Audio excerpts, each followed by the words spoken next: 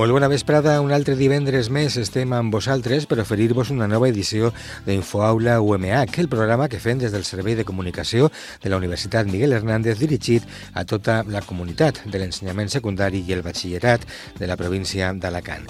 Jo sóc Francesc Manel Antón i anem a contar-vos ara el que hem preparat per a este programa d'avui amb la nostra companya Sonia Martínez. Buenas tardes, el programa de hoy arranca como siempre con la información de la actividad llevada a cabo por los centros colaboradores en estos últimos días. En InfoIES, la entrevista hablaremos con Esther Pérez.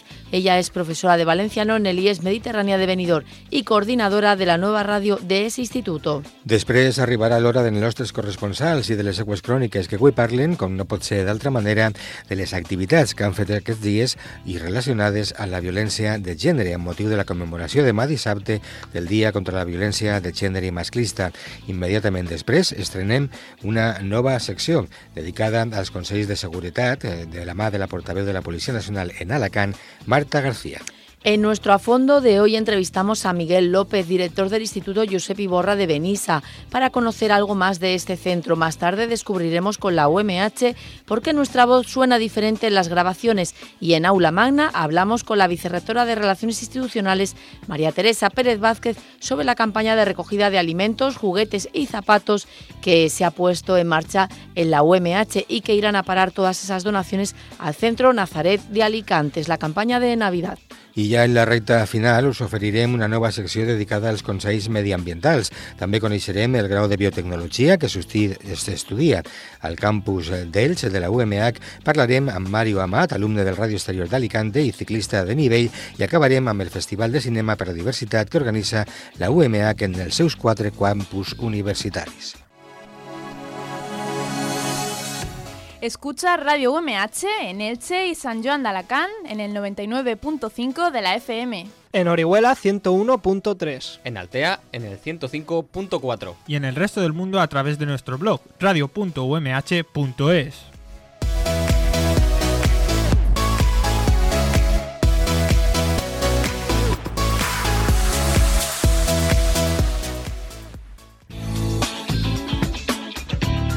InfoIES Actualidad. Encetem avui el nostre informatiu a la mobilització que ha dut a terme l'Associació de Pares i Mares de l'Institut Ràdio Exterior d'Alacant este passat dimecres. L'AMPA del centre considera que l'institut està saturat com a conseqüència d'haver de compartir les seues instal·lacions amb el Col·legi d'Ensenyament Primari l'Almadrava, un centre creat ja fa 6 anys i que de moment no disposa d'instal·lacions pròpies. La secretària i portaveu de l'AMPA, Montse Monte, ens dona més detall de les seues reclamacions. Lo que estamos reclamando es un colegio para que el instituto pueda tener todas sus instalaciones disponibles, poder albergar más alumnado de secundaria y además tener una mayor oferta educativa, porque hoy por hoy en aquella zona no se puede ofertar nada de niveles básicos de formación profesional, por ejemplo. En nuestro instituto pues tan solo se pueden ofertar 2 de las 4 líneas de bachillerato que hay, y todo eso pues es debido a la merma de nuestras instalaciones. De moment, l'única solució plantejada fa referència a dividir definitivament les instal·lacions actuals entre els dos centres, el que llevaria espais comuns i pistes esportives a l'institut. A més, segons la portaveu dels pares, això no solucionaria el problema de la falta de places als instituts de la zona, quan l'any que ve els alumnes de l'Almadrava comencen a passar a l'ESO. Los que no van a tener espacio suficiente va a ser los institutos de secundaria. Entonces, si dejásemos el radio exterior a pleno rendimiento, pues la demanda se podría cubrir mucho mejor. No habría que saturar los otros institutos. Es que hay en algunos institutos que hay hasta 38 niños en clase, y el problema es que ya no es el número, es que además tampoco caben ni siquiera físicamente los pupitres dentro de las clases.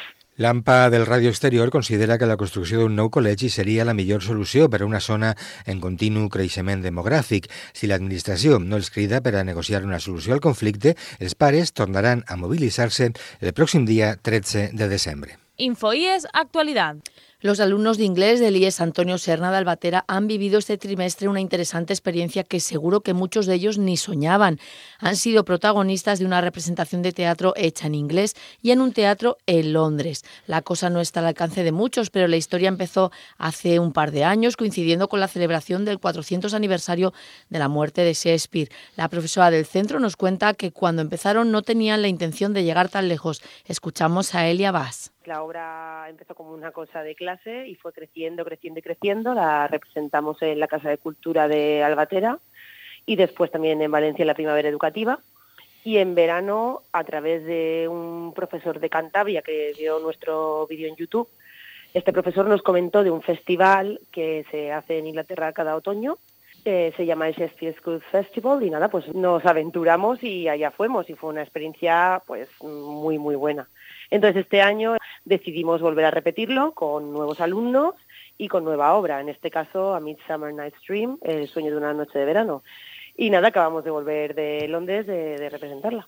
El grupo que viajó desde Albatera era de 21 personas y han quedado tan enganchados del mundo del teatro que ya se están planteando preparar algún nuevo montaje teatral para poder repetir esa experiencia. I ara ens anem d'excursió amb els alumnes de l'Institut de Callosa d'en Sarrià, que han anat a fer una visita al Parc Natural del Montgó, entre Xàbia i Dénia. La visita s'ha organitzat des del Departament de Biologia i la professora de Biologia i Geografia del centre, Alicia Quero, ens explica l'objectiu de la mateixa. Prioritariamente es que conozcan lo que es un parque natural y la importancia de la preservación del medio natural y paisajístico. Porque, claro, las urbanizaciones cada día comen más las montañas.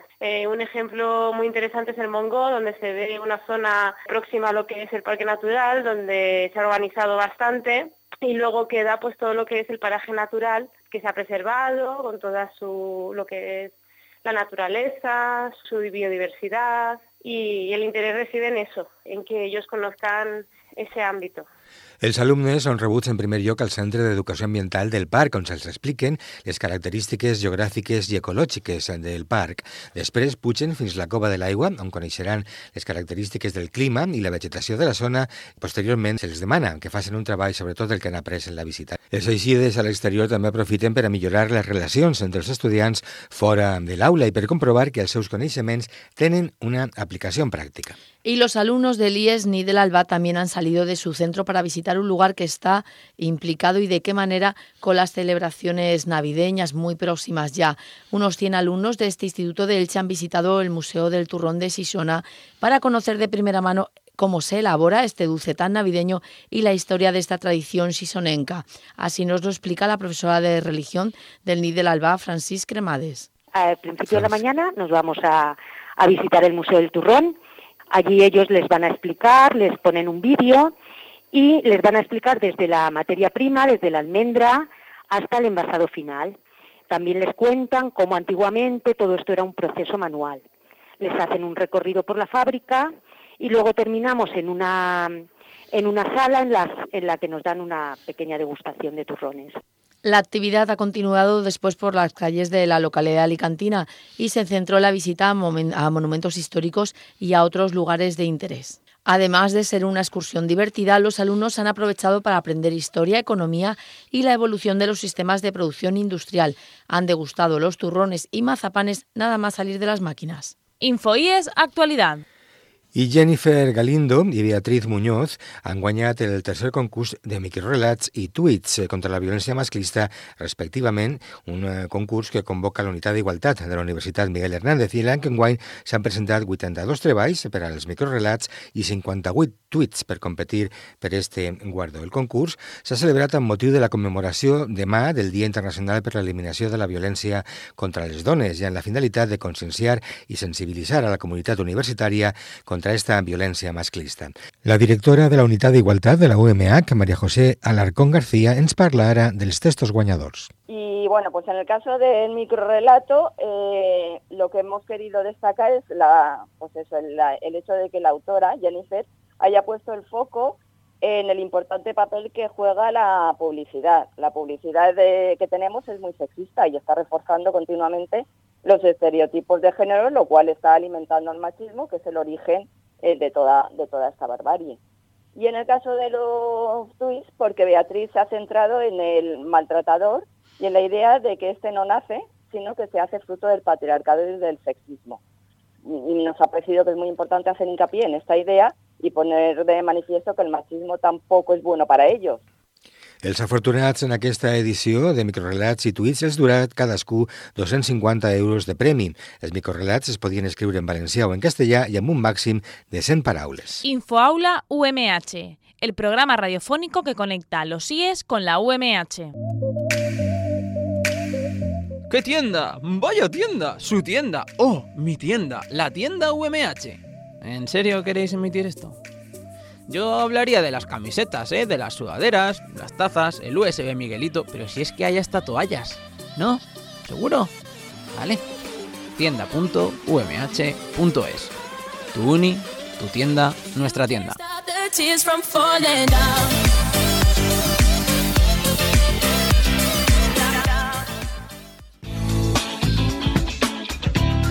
Infoies, la entrevista. Molts diuen que la introducció dels mitjans de comunicació a l'ensenyament continua sent una assignatura pendent de l'educació del segle XXI, però en alguns centres ja s'estan posant aquestes primeres pedres per a que això no siga així. És el cas de l'IES Mediterrània de Benidorm, que acaba d'inaugurar la seva pròpia ràdio, un element que pot ensenyar als alumnes a pensar més que a obeir i a fomentar la seva capacitat crítica, entre altres coses. Parlem ara amb Esther Pérez, professora del centre i responsable de la nova Ràdio IES Mediterrània. Molt bona vesprada, Esther. Hola, molt bona vesprada. Conta'ns, per què heu decidit posar en marxa una ràdio a l'institut? Des del centre considerem, ja l'any passat vam començar a fer alguna iniciativa en ràdio, no teníem una ràdio física com tenim ara, però sí que fèiem tallers de ràdio, jo soc professora de valencià, de l'IES Mediterrània de Benidorm, i és un centre on la llengua 1 és el castellà, i sempre he considerat que l'ús dels mitjans de comunicació és interessant, per un costat, com molt bé dius a la presentació, per a aprendre a escoltar i a fer ús dels mitjans de comunicació i també per a l'aprenentatge de llengües. Aleshores, estos tallers de ràdio que van començar a fer l'any passat, enguany s'ha personat en aquest projecte, en el projecte de Ràdio IES Mediterrània de Benidorm. I com va anar el dia d'inauguració? Segur que bé, va estar l'alcalde de la ciutat, Toni Pérez, també el director de l'institut, Luis González. Què tal ho vau passar? Com va anar? Va estar molt bé, clar que caldria dir-ho, es pot escoltar des de la pàgina web, des de la pàgina web hi ha un enllaç en la plataforma iVox, on estan els diferents programes. Va estar molt interessant i molt entretingut i els alumnes ho van passar molt bé perquè va venir el màxim representant de la ciutat de Benidorm, del poble de Benidorm, com és Toni Pérez, que encantat, quan el van convidar, va vindre i també va estar, com no, acompanyant-lo en tot moment el director del centre com a màxim representant de l'IES, perquè a més aquest projecte no s'haguera pogut portar endavant si no haguera sigut pel recolzament de direcció, clar. I va estar molt bé perquè a més també van participar un grup de xiquets i xiquetes d'orientació, del Departament d'Orientació, que són xiquets en síndrome de Down, Asperger, paràlisi cerebral, i la veritat que va ser una gran experiència per a aquests alumnes, clar. Ja està, doncs, en marxa des del passat dia 9, va ser, no? El dia de la Comunitat Valenciana. Sí, el dia 10. El dia 10, un dia després de la festa de la comunitat, no? I com penseu organitzar la vostra ràdio? Hi ha programes en marxa? Què programes penseu fer? Sí, el guany és un poc d'adaptació. Tenim ja una ràdio física, la tenim inaugurada, que ho van coincidir amb la celebració del 9 d'octubre, ja de la Comunitat Valenciana, i que a més va coincidir en que l'alcalde de Benidorm és un apassionat de la cultura popular i toca un instrument popular i es va involucrar molt. I a poc, al llarg de tot el curs, el que volem és involucrar a tots els departaments. En un principi ho impulsem des del Departament de Valencià, com et deia al principi de l'entrevista, perquè considerem que fa falta el potenciar la llengua de llengua pròpia d'ací, però ja estem involucrant a altres departaments, com és el d'anglès, perquè a la vegada volem l'anomenada ràdio plurilingüe, perquè és el que volem impulsar també és l'ús de les llengües. I a més, en el centre s'imparteix el cicle de turisme i d'hostaleria, gastronomia i hostaleria, i bueno, estan ahí per a fer programes sobre cuina i sobre donar a conèixer el sector turístic, que tan important és a la ciutat de Benidorm. Efectivament, és un sector cabdal i bàsic per a l'economia de Benidorm. Què coses, encara que ja m'has comentat alguna, i crec que moltes, però què coses es poden aprendre fent ràdio? Se pot aprendre qualsevol de les disciplines que a diari ensenyeu a l'institut fent ràdio? Clar, per un costat, com ja dia, les llengües, fonamental, tant el valencià, el que toca del departament que impulsa aquest projecte, com anglès, totes les llengües, en definitiva, que estan presents en francès, que estan presents en el centre, perquè a més cal dir que l'IES Mediterrània de Benidorm està involucrat en el projecte Portfolio que impulsa la Conselleria i que és l'únic centre de Benidorm que està involucrat per ara. I també, com deies tu, la presentació, és molt important que els xiquets i xiquetes aprenguen a tindre una consciència crítica cap a tota la informació que els arriba dels diferents mitjans de comunicació, siga ràdio, siga audiovisual o siga escrita, no? El que passa és que, clar, els xiquets estan més accessibles als audiovisuals, no? I és important en el segle XXI que aprenguen a fer ús d'ells, i fer ús d'ells és a parlar efectivament a través d'ells, però també molt important a saber escoltar-los i saber usar-los. Emeteu ja una programació habitual, Esther, o esteu encara en proves? És ocasionalment quan emeteu només per internet o també pels sistemes de megafonia del centre? Com penseu anar creixent? Anireu ampliant, m'imagino, a poc la programació. En principi, emetem online. Sí que tenim una ràdio física, dels xiquets es motiva molt, xiquets i xiquetes, es motiva molt. Cal dir que no sols són els més menuts, la ràdio està dirigida tant als cicles d'ESO, de primera a quart d'ESO, com també de batxillerat. En principi vam fer el programa especial del 9 d'octubre i per al mes de novembre volem tractar també la violència de gènere, a desembre serà Nadal, en principi anem a agarrar les festivitats destacades o les celebracions destacades de cada mes. Estem un poc en proves, però això serà en principi la programació d'enguany. Doncs enhorabona, Esther, per aquesta iniciativa tan interessant. A nosaltres, que ens agrada particularment la ràdio, ens agrada també que els mitjans de comunicació vagin a poc introduint-se en els instituts, perquè pensem que són una part important per a poder entendre millor el que passa i el que pot passar a les societats dels nostres dies. Gràcies, Esther, i molt d'èxit en els vostres projectes. Molt bé, moltíssimes gràcies a tu per interessar-te. Moltes gràcies. Buena vesprada. Buena vesprada. Ahora ya puedes buscarnos en las redes sociales e interactuar con nosotros. Búscanos en Facebook en Radio UMH y en Twitter @radio_UMH.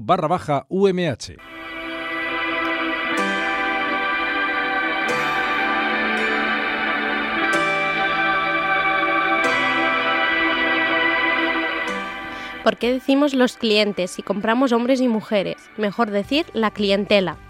No utilices un lenguaje sexista, utiliza un lenguaje igualitario e inclusivo.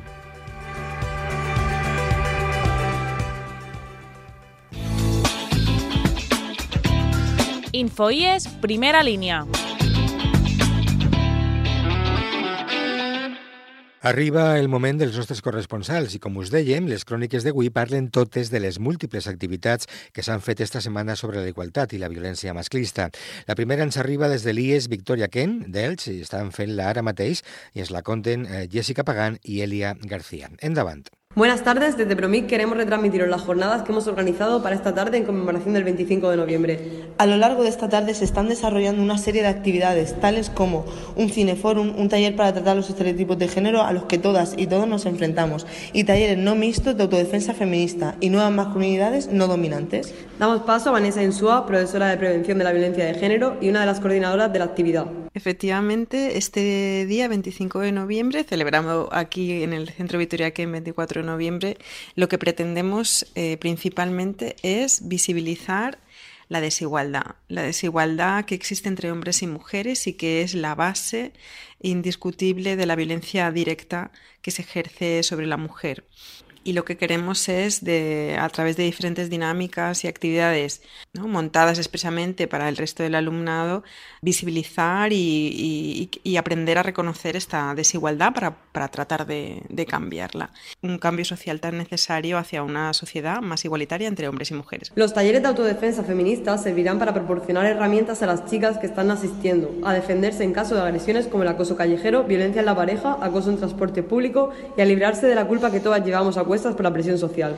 Y el taller de nuevas masculinidades no dominantes expone lo que consiste ser hombre en nuestra sociedad, cómo les afecta y a descubrir nuevas masculinidades. Un saludo feminista, somos Jessica Paganiria García, alumnas del Victoria Kent, Infoaula UMH. Viatgem ara cap a l'Institut Ràdio Exterior d'Alacant, on també han centrat el treball de la setmana en la commemoració del 25 de novembre, la Diada Internacional per l'Eliminació de la Violència contra les Dones. En té més coses que ens conta ara Jessica. Nos han educado en base al amor romántico y eso cuesta mucho de superar. Negarse es difícil. La sociedad ha cambiado y a los chicos nos tienen que educar en el respeto a las mujeres. El modelo de educación que nos han incluido nos enseña a ser las dominadas. El problema es la dependencia emocional o económica de la mujer hacia el hombre. Los hombres sexualizan tu cuerpo. Si hasta para vender coches usan la figura de la mujer. Si un chico está verdad enamorado, espera que su novia esté preparada para tener relaciones sexuales. Todas estas frases se escucharon en la segunda jornada contra la violencia de género del Hospital Universitario de Sant Joan d'Alacant. El pasado miércoles asistimos las delegadas de Igualdad del IES Radio Exterior a estas jornadas donde diferentes mujeres especialistas en violencia de género nos ayudaban y explicaban cómo conseguir una sociedad libre de violencia contra las mujeres. Este año han sido asesinadas 44 mujeres a manos de sus parejas y 8 niñas o niños. Hay estudios que indican que el 7% de los adolescentes piensa que no se puede evitar la violencia de género. Pero en nuestro instituto creemos que con la educación sí se puede. Para ello se ha creado una comisión de delegadas y delegados de igualdad, cuya coordinadora es María Sala y nos va a explicar en qué consiste.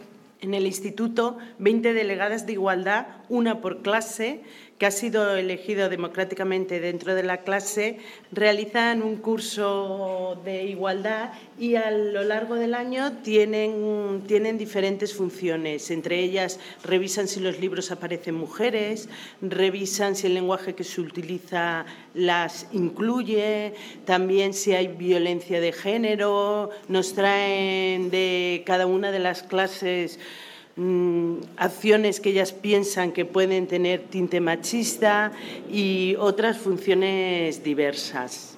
La violencia de género hay que abordarla antes de que aparezca. La prevención es imprescindible para erradicar la situación. Jessica, delegada de primero de SOA, de l'IES Radio Exterior Alicante. La nostra ruta informativa ens du ara fins a Benissa. A l'IES Josep Iborra d'eixa localitat de la Marina Alta n'han dut a terme una performance sobre la violència de gènere que ens detalla tot seguit Susana de Besa. Durant el mes de novembre, els alumnes de quart d'ESO hem fet uns tallers sobre la violència de gènere. Aquests tallers estan subvencionats per la Regidoria d'Igualtat de l'Ajuntament de Benissa i els ha impartit Carmen Ibars, que és sociòloga i formadora de gènere. Durant els tallers hem treballat els conceptes de la violència masclista durant l'adolescència, el paper que juguen els mòbils i les xarxes socials en el control de l'home sobre la dona. També vam treballar casos pràctics de com seria una relació amb violència de gènere i els factors que intervenen. Aquest divendres, amb motiu de la celebració del 25 de novembre, Dia Internacional per a la eliminació de la violència contra les dones, anem a fer una performance. En aquesta performance participarà Andrea Boltres, que ens explicarà un poc de què va. Este viernes, durante el primer patio, realizaremos una performance para representar el conjunto de sentimientos negativos que contribuyen a la violencia machista. En la performance, 8 chicas que representarán las emociones negativas que el machismo ejerce sobre ellas y cómo un conjunto de personas llegan en su ayuda dándoles apoyo para conseguir que se quiten las máscaras. Y hemos pedido que todos los alumnos del centro lleven una pieza de color morado, que es el color que representa a la mujer. Muchas gracias, Andrea. Es despedeix Susana Devesa des del centre i esto és a Piborra per a Infoaula UMAC. Tant de bo ben prompte no calga commemorar dates com la de demà, però el que és segur és que les aules dels nostres centres de secundària tenen ben clar el que s'ha de fer i que l'educació és el primer pas en la lluita contra l'eliminació de la violència masclista i per la consecució de societats més justes. Infoaula UMH. Policía contigo, con Sonia Martínez. Hoy en nuestra sección de Policía Contigo en Infoaula saludamos a Marta García. Ella es oficial de policía de la Delegación de Participación Ciudadana de la Comisaría de Alicante. Bienvenida de nuevo, Marta. Muchas gracias, Sonia. Hoy de qué vamos a hablar en nuestra sección de Policía Contigo para ayudar a los más jóvenes y a los que son todavía más mayores, pero se mueven en este entorno de las redes en este programa. Bueno, como ya veníamos unos días hablando de la suplantación de identidad y que muchas veces era un interés económico, el fin último, hoy queremos hablar de las estafas que circulan por Internet que están planeadas o bien para obtener nuestros datos o obtener nuestro dinero, vuestro dinero. Pues es importante conocerlo y es la verdad que peligroso que nos obtengan esos datos. Cuéntanos. Mira, creo que lo que últimamente todos hemos visto es lo que se llama phishing, ¿verdad? Que es el envío de mensajes que, aparentando provenir de una fuente fiable, te intentan obtener tus datos confidenciales. ¿Qué es esto? Esto es el típico mensaje que te dice: tu cuenta, por ejemplo, de Twitter va a ser desactivada porque ha sido denunciada. Para evitar la desaparición, accede a este link. Entonces, a ti te llega ese mensaje y automáticamente entras en ese link. Bueno, pues ese link te redirecciona a una página que no es la real. Tú metes tu usuario, tu contraseña y le estás dando a una persona que te ha enviado ese correo que no es falso todos tus datos para acceder a la app. O bien ese WhatsApp que todos hemos recibido en algún momento que nos han tocado 50 euros en una tienda de ropa conocida, una cadena conocida, o incluso 50 euros en un viaje a Euro Disney. También había varios circulando. Bueno, no se accede a ningún link que te llegue porque la mayoría de ellas son estafas o si no bulos, pero no te van a dar nunca ese premio que anuncian, ¿verdad? Hay también otro que se llama farming, que es infectar el ordenador del usuario y redirigirle automáticamente a otras páginas web que son falsas, creadas por ese delincuente que imitan el aspecto de los originales. Por ejemplo, eso ocurre mucho cuando llega la temporada de Hacienda. Avisemos a nuestros padres. Si Hacienda te dice que te va a devolver dinero y te envían un correo donde te redireccionan a una página en un entorno que aparece en la web de Hacienda, desconfiemos. Siempre vayamos a organismos oficiales, a la fuente de Hacienda, a la web de Hacienda, a través de la página del Ministerio, y ahí veremos si nos devuelven o no. Muchísimas veces lo que sí que tenemos que hacer es denunciar que nos llegan este tipo de spam, bulos o correos. Muchas veces, si es necesario, también tendremos que denunciar a la Agencia de Protección de Datos, la AEPD. Y, por supuesto, si el problema persiste, tenemos que acudir a las fuerzas y cuerpos de seguridad del Estado y denunciar los hechos, ya que es una estafa. Pues muchísimas gracias, muy interesante como siempre Marta García, oficial de policía de la Delegación de Participación Ciudadana, por estar un día más, un viernes más en Infoaulas con nosotros. Y como siempre recordamos ese correo electrónico seguridadescolar@policianacional.es, donde cualquier duda o consulta se la podéis enviar al Cuerpo Nacional de Policía. Muchísimas gracias. Gracias. Ahora ya nos puedes escuchar desde tu ordenador, tablet o dispositivo móvil. Búscanos en radio.umh.es y escucha tus programas preferidos.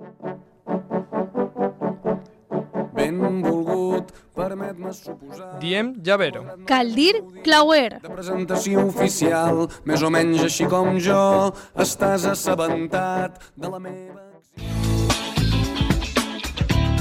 A fondo.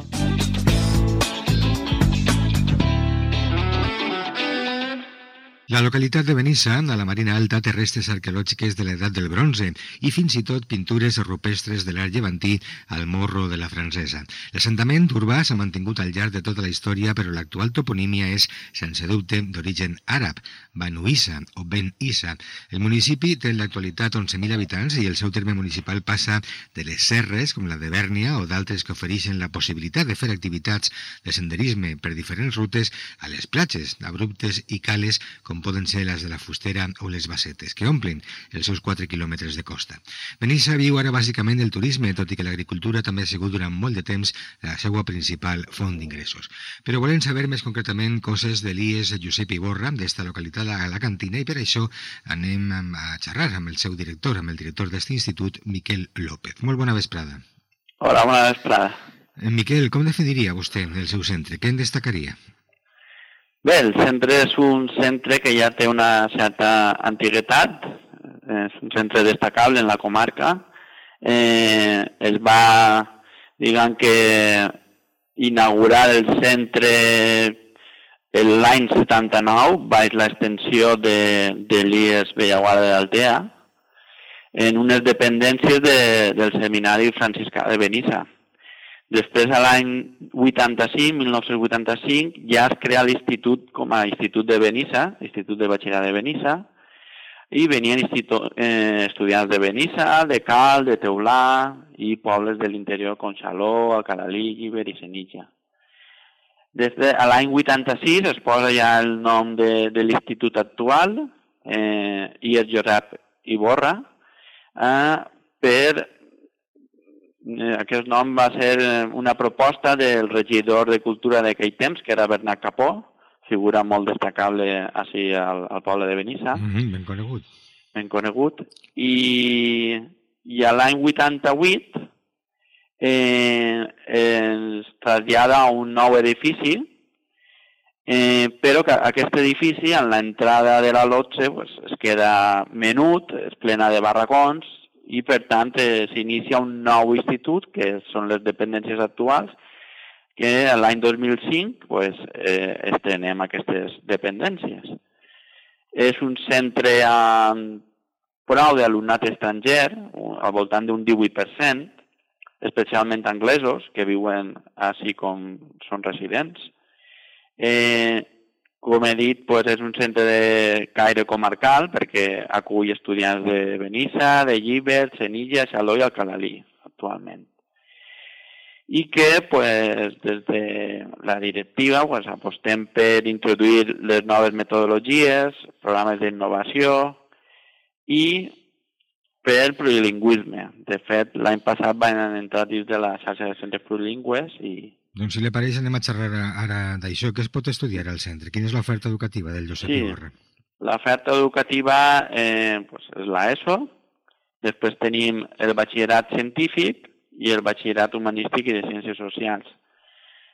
També, en quant a l'oferta de formació professional, tenim un cicle de FP bàsica de servicis comercials i un altre de reforma i manteniment d'edificis. Després tenim un cicle mitjà, un cicle formatiu de grau mitjà d'activitats comercials i un d'atenció a persones en situació de dependència. I per últim, enguany ens hem iniciat en un cicle formatiu de grau superior que és el d'integració social. A banda té els programes especials del PEMAR, del PR4 i el programa d'acompanyament d'aula compartida, que és el PAC. I on es troba ubicat? N'hi ha més instituts en la població o és l'únic centre que tenen al municipi? No, el centre és l'únic que n'hi ha així a Benissa. Està ubicat en l'avinguda Ausiàs Marc i és un centre, com he dit abans, de caire comarcal. Hem parlat de l'oferta educativa del centre, li deia fa un moment, però suposo que com en tots també n'hi haurà molts projectes d'innovació educativa que s'estan duent a terme, que s'estan posant en marxa. Què treballeu vosaltres en aquest sentit, en aquests projectes d'innovació? Sí, bé, com he dit abans, ens hem encetat en la xarxa de centres plurilingües que donem assignatures no lingüístiques en anglès. En cada curs n'hi ha una assignatura. Després, dins del programa per a la millora en els centres, oferim un programa d'enriquiment curricular. És una sèrie de tallers que es donem de 2 a 3, fora de l'horari lectiu, el voluntari, i està enfocat a aquell alumnat en bons resultats acadèmics. S'ofereixen tallers d'experiments científics, de curiositats científiques, de robòtica i la revista literària. Cada un va adreçat a un curs. Després també tenim el programa Èxit, per les vesprades, que és una mena de reforç d'assignatures instrumentals, valencià, castellà i matemàtiques, per aquells alumnes que es costa més donar-los una ajuda a les vesprades. Hem començat també mesures educatives d'èxit, com són les tertúlies literàries, i volem enguany encetar la mesura dels grups interactius que en els col·legis ja estan fent-ho. Després, l'any passat van començar el programa de tutoria entre igual, el TEI, que és un poc per previndre els problemes d'assetjament en els alumnes, especialment de primer i segon de l'ESO. I enguany ho volen completar en la figura d'observadors d'aula, complementa aquest programa. Després també tenim un programa d'innovació que hem demanat, que és el programa de l'ESO Canta en Cor. És un programa de música, de cant coral, on participen l'Institut de Teulà, de Benissa i de Paiporta. Així també participen les corals dels pobles i els conservatoris. I cada any es fa en un lloc i trata a través del cant una problemàtica. Per exemple, l'any passat es tractava la problemàtica de l'assetjament escolar i aquest curs tratarà el tema de refugiats. I enguany hem demanat, falta veure si ens concedeixen la dotació econòmica, de començar a treballar en tauletes digitals dins del programa plurilingüe. La última pregunta ja per saber-ho, perquè més que res és una curiositat, qui era Josep Iborra? Perquè hem xerrat de quin regidor va proposar el nom, però qui era este Josep Iborra? Bé, Josep Iborra era un escritor i periodista que va néixer a Benissa. Realment, ell va viure la seva infància a Benissa, però pronte va tindre que anar pronte es va instal·lar quan va estudiar en València i ha fet, diguem, que la seva vida en València. El que passa que sempre ha tingut relació en Bernat Capó, i perquè van estudiar junts i ell era realment de Benissa, va néixer a Benissa. Miquel, doncs ha estat un plaer compartir aquesta estona de ràdio amb tu i conèixer també un poc més a fons el centre que dirigisses. Esperem que tot vagi de meravella i que a la fi de curs es pugui fer un balanç ben positiu. Segur que sí i moltíssimes gràcies per atendre'ns. Molt bé, gràcies a vosaltres. Descubre con la UMH. ¿Se han preguntado alguna vez por qué nuestra voz suena diferente cuando la escuchamos en una grabación? La respuesta ahora mismo en Descubre con la UMH. Es habitual que al escuchar una grabación pensemos que nuestra voz suena diferente a como la percibimos al hablar. Esto se debe a la forma en la que nos llega el sonido. Si bien nuestro sistema auditivo está preparado para detectar la vibración de las ondas sonoras que se generan, el sonido se propaga por el medio físico que encuentra a su paso, como el agua, el aire o incluso el hueso, y vibra diferente según las características del medio que atraviesa. Cuando escuchamos el sonido que está generando nuestras propias cuerdas vocales, el sonido se está transmitiendo por las estructuras anatómicas de nuestra garganta y oídos, y a su vez se transmite también a través del aire una vez la voz sale de nuestra boca. Sin embargo, cuando escuchamos nuestra voz en una grabación, el sonido nos llega exclusivamente transmitido a través del aire. La transmisión aérea y la ósea tienen características vibratorias diferentes, por lo tanto, el sonido nos llega de manera distinta. Por eso, cuando escuchamos nuestra voz en una grabación, suena diferente, aunque quienes nos conocen y escuchan habitualmente nos aseguran que sonamos igual que siempre. Infoaula UMH, el programa de la comunidad preuniversitaria. ¿Sabías que...? Si contestas o pulsas un enlace de un correo basura, solamente conseguirás confirmar al que lo envía que lo estás leyendo y te enviará más.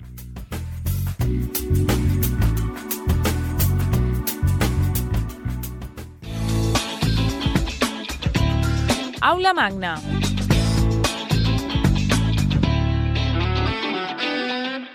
Hoy en Aula Magna vamos a conocer la campaña de Navidad que ha puesto en marcha la Universidad Miguel Hernández con el objetivo de recoger alimentos, juguetes y por primera vez zapatos destinados en esta ocasión al Centro Nazaret de Alicante. La entrevista a la vicerrectora de Relaciones Institucionales, María Teresa Pérez Vázquez, la ha hecho Noelia Espinosa. La Universidad Miguel Hernández ha puesto en marcha la campaña solidaria de Navidad de recogida de alimentos no perecedores, artículos de higiene personal y juguetes en beneficio del Centro Nazaret de Alicante. Para conocer más detalles sobre esta iniciativa, hablamos con la vicerrectora de Relaciones Institucionales de la Universidad Miguel Hernández, María Teresa Pérez Vázquez. ¿Qué tal? Bienvenida, buenas tardes.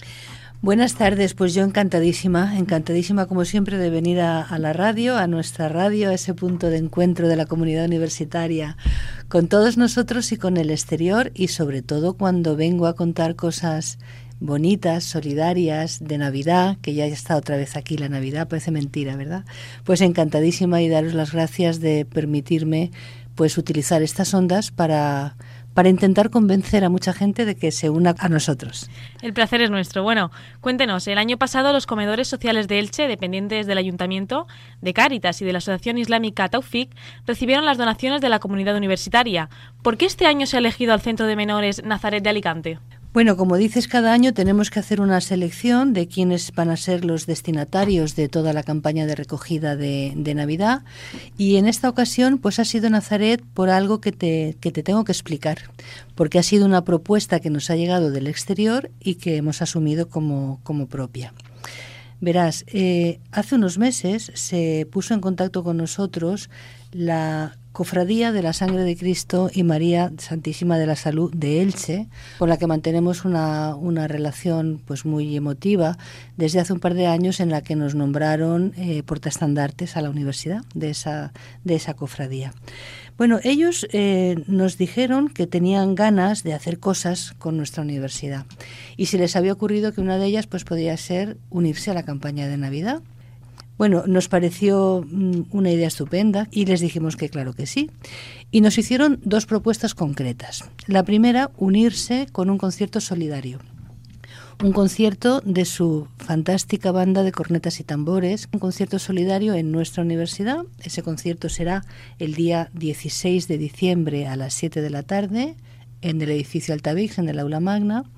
Y querían que todo lo recaudado va a ser solidario, es decir, no se paga nada por entrar, pero hay que aportar algo de comida. Se uniera a lo que nosotros recogíamos en los contenedores solidarios, que ahora te comentaré.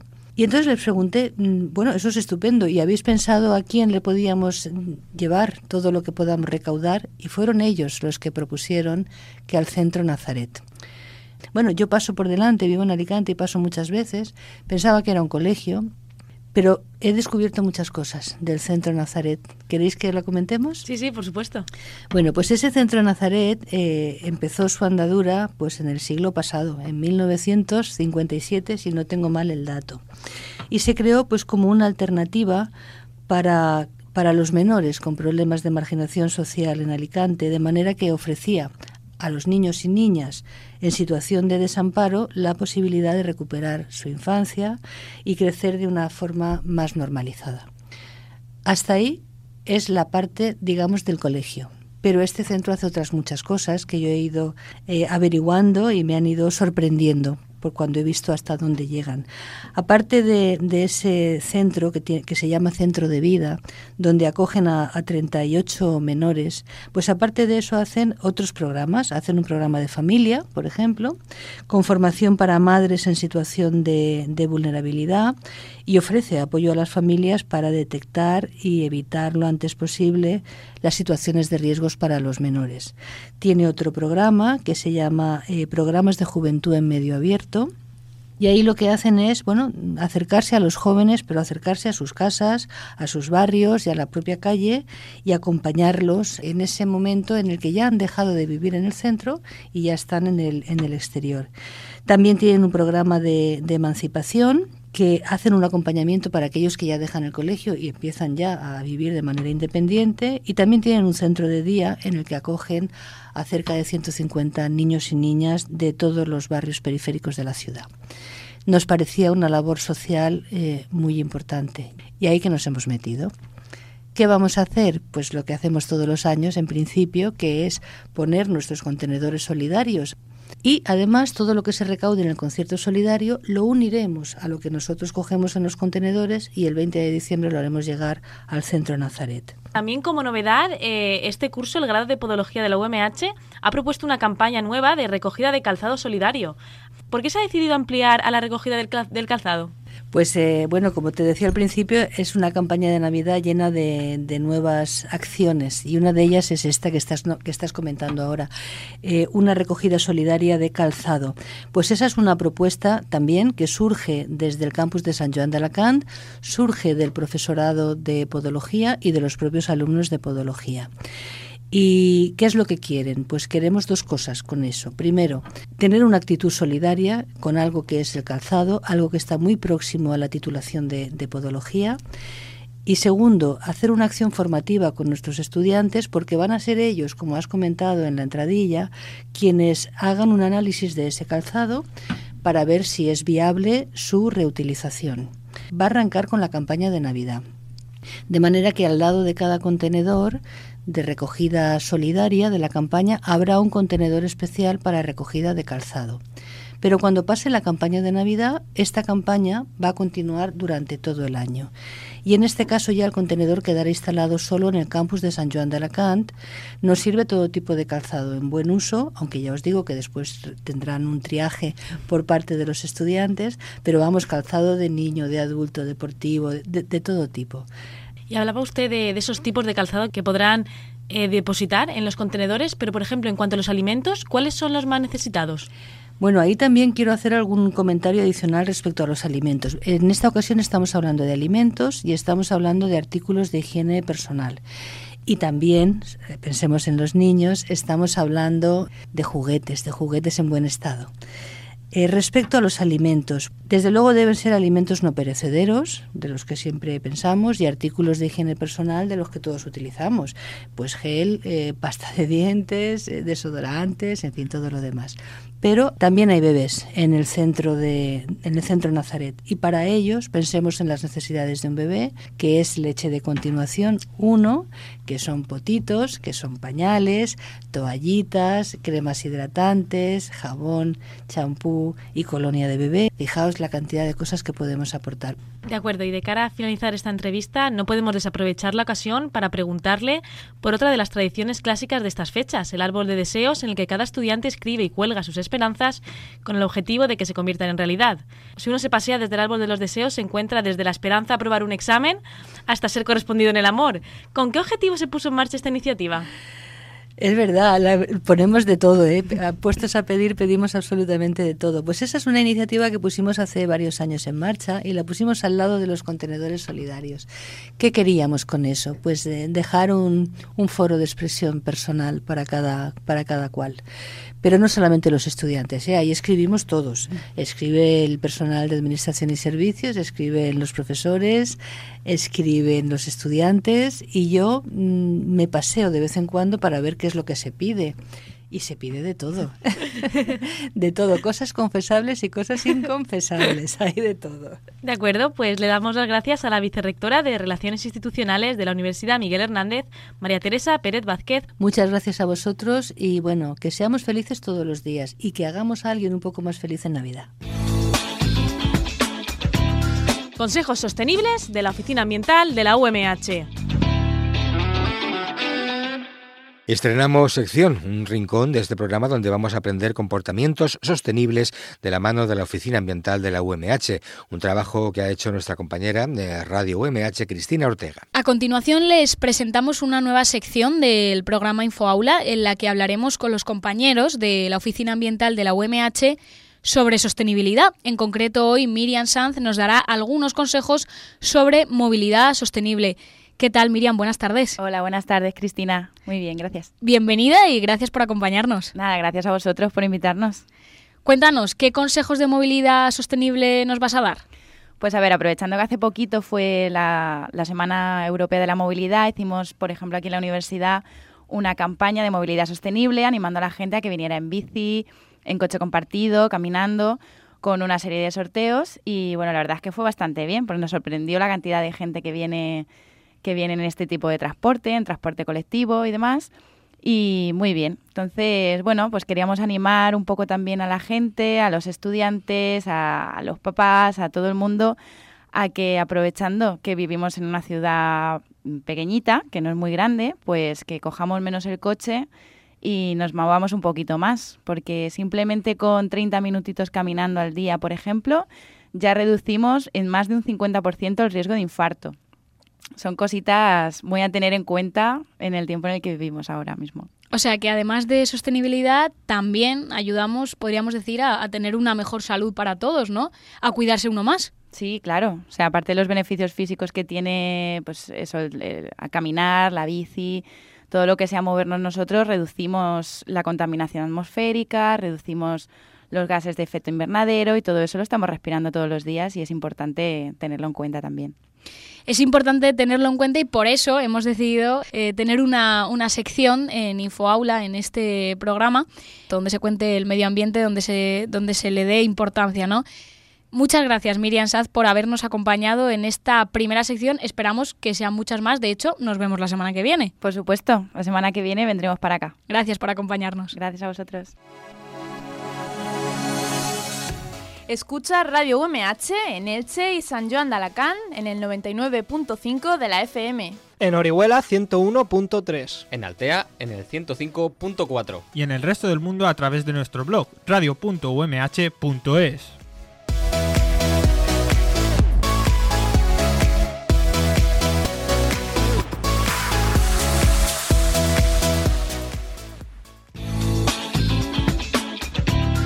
Aula UMH. Y en nuestra aula UMH de hoy vamos a conocer con detalle cómo es el grado de biotecnología que se cursa en el campus de Elche, un trabajo de Lali Gallego. Es tiempo de conocer un poquito más sobre los diferentes grados que pueden estudiarse en la Universidad Miguel Hernández. Hoy queremos centrarnos en el de biotecnología y por eso hemos invitado a la vicedecana de proyección de esta titulación, Ana María Gutiérrez. ¿Qué tal? Bienvenida, buenos días. Hola, buenos días. Biotecnología es una de las carreras más demandadas, pero mucha gente no sabe en qué consiste con exactitud. ¿Podrías explicar brevemente para qué se capacita? Pues sí, a ver, nosotros tratamos de formar a los estudiantes para que conozcan y sepan manejar las técnicas experimentales básicas y avanzadas que más frecuentemente se utilizan tanto en biotecnología como en bioingeniería. También se les trata de enseñar a resolver problemas y generar productos biotecnológicos aplicando el método científico, como por ejemplo a generar un producto farmacéutico o un microorganismo que pueda aportar una mejora a un proceso productivo o un alimento funcional. Y finalmente se intenta que sean capaces de transferir los conocimientos adquiridos en disciplinas como la bioquímica, la genética o la microbiología a aplicaciones que pueden ser industriales, terapéuticas o preventivas. ¿Y podrías explicarnos un poco cómo es el programa de prácticas en este grado? Pues en el grado en biotecnología, los estudiantes que vienen a nuestro grado, la mitad de los créditos que tenemos los dedican a la realización de prácticas, que pueden ser tanto en laboratorios como en informáticas o como de resolución de problemas. Entonces, de este modo, es algo muy importante para nosotros porque obtienen la mayoría de capacidades en saber hacer. En cuanto a si después de las prácticas se pueden quedar con nosotros trabajando, de momento normalmente no, simplemente son prácticas que van dentro de los créditos del grado. ¿Y cuál es la salida laboral que más suele triunfar entre los alumnos de este grado? Pues de momento, en las promociones que han salido, la mayoría de los alumnos se encuentran realizando máster o cursos de doctorado para realizar una tesis doctoral. Vale, muy bien, muchas gracias. De nada. Y ahora nos interesa también saber la versión de los estudiantes y por eso está con nosotros Álvaro Mas, del grado en biotecnología de la UMH. Gracias por estar aquí, Álvaro. A vosotros. ¿Y qué te llevó a hacer esta carrera? Pues bueno, yo cuando era pequeño me gustaban las ciencias, tiraba más por las ingenierías, creo yo, pero conforme fue pasando el tiempo me empezó a interesar más la biología.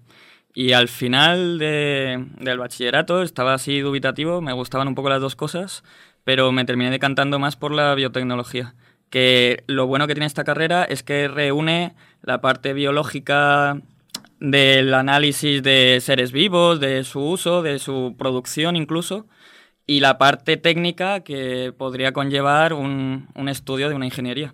El hecho de aplicar la técnica a los organismos vivos es lo que más me llamó la atención. Y bueno, eso es lo que me ha traído aquí. Y bueno, como nos has contado, has hecho prácticas anteriormente. ¿Y puedes contarnos un poco en qué ha consistido tu trabajo allí, tu experiencia un poco sobre las prácticas del grado? Pues durante todos los cursos se realizan en todas las asignaturas una serie de prácticas que pueden ser tanto de laboratorio húmedo, que es utilizando todos los reactivos y lo que te sueles imaginar cuando piensas en un científico en el laboratorio. Y luego también hay otro tipo de prácticas que son prácticas de ordenador en las que aprendes y obtienes otras destrezas y la resolución de problemas teóricos y prácticos en diferentes asignaturas. La verdad es que es bastante interesante hacer prácticas en las asignaturas porque no es lo mismo el punto de vista teórico que el llevarlo a la práctica. Muchas veces te da una visión más global del conjunto y se agradece, la verdad. Pues muchas gracias a la vicedecana de grado en biotecnología, Ana María Gutiérrez, y al estudiante Álvaro Mas por estar aquí en Radio UMH. Aula deportiva.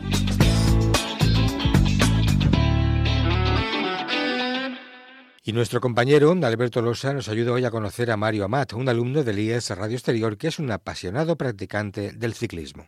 ¿Tu deporte exactamente en qué consiste? ¿Eres ciclista de carretera? De carretera. Ciclista de carretera, sí. Y cuéntanos un poco cómo son tus entrenamientos o tus competiciones. Vale, pues yo por la tarde salgo con la bicicleta a entrenar y pues me dicen que tengo que hacer un entrenamiento determinado, de o 60-70 kilómetros o 3 horas, depende del día que tengo que hacer.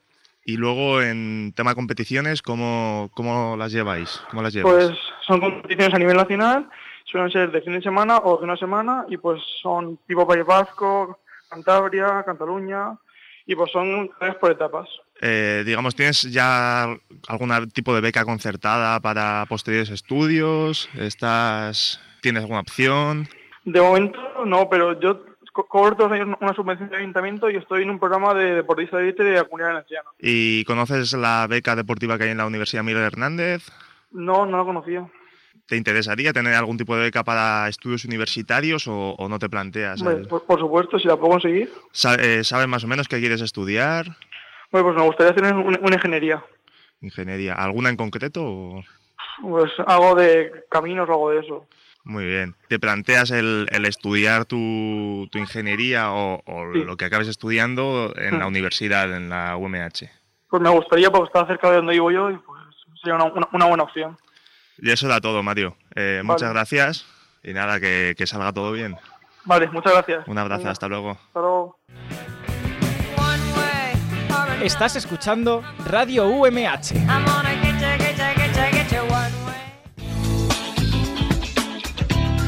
Aula de Cultura.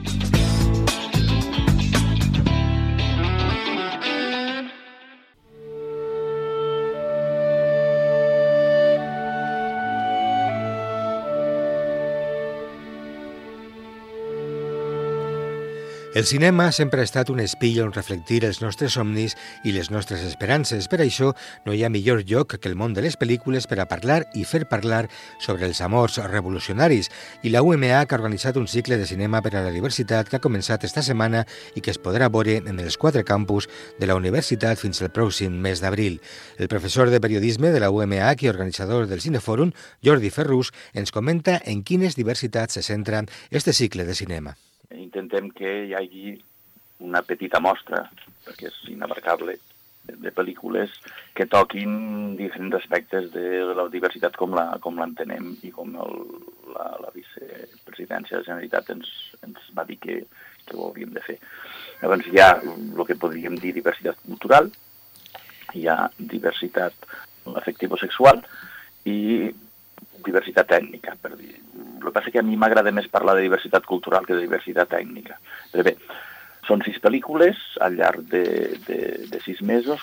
Cuestión de actitud, Haz lo que debas, Almania, Papuzza, Fàtima i XXI. Són les 6 pel·lícules que es podran veure fins al mes d'abril als edificis Torreblanca, al campus d'Elx, al Balmis, al campus de Sant Joan d'Alacant, a la Casa del Paso, en Salesas, en Oriola, i a l'edifici Albir, en el campus d'Altea.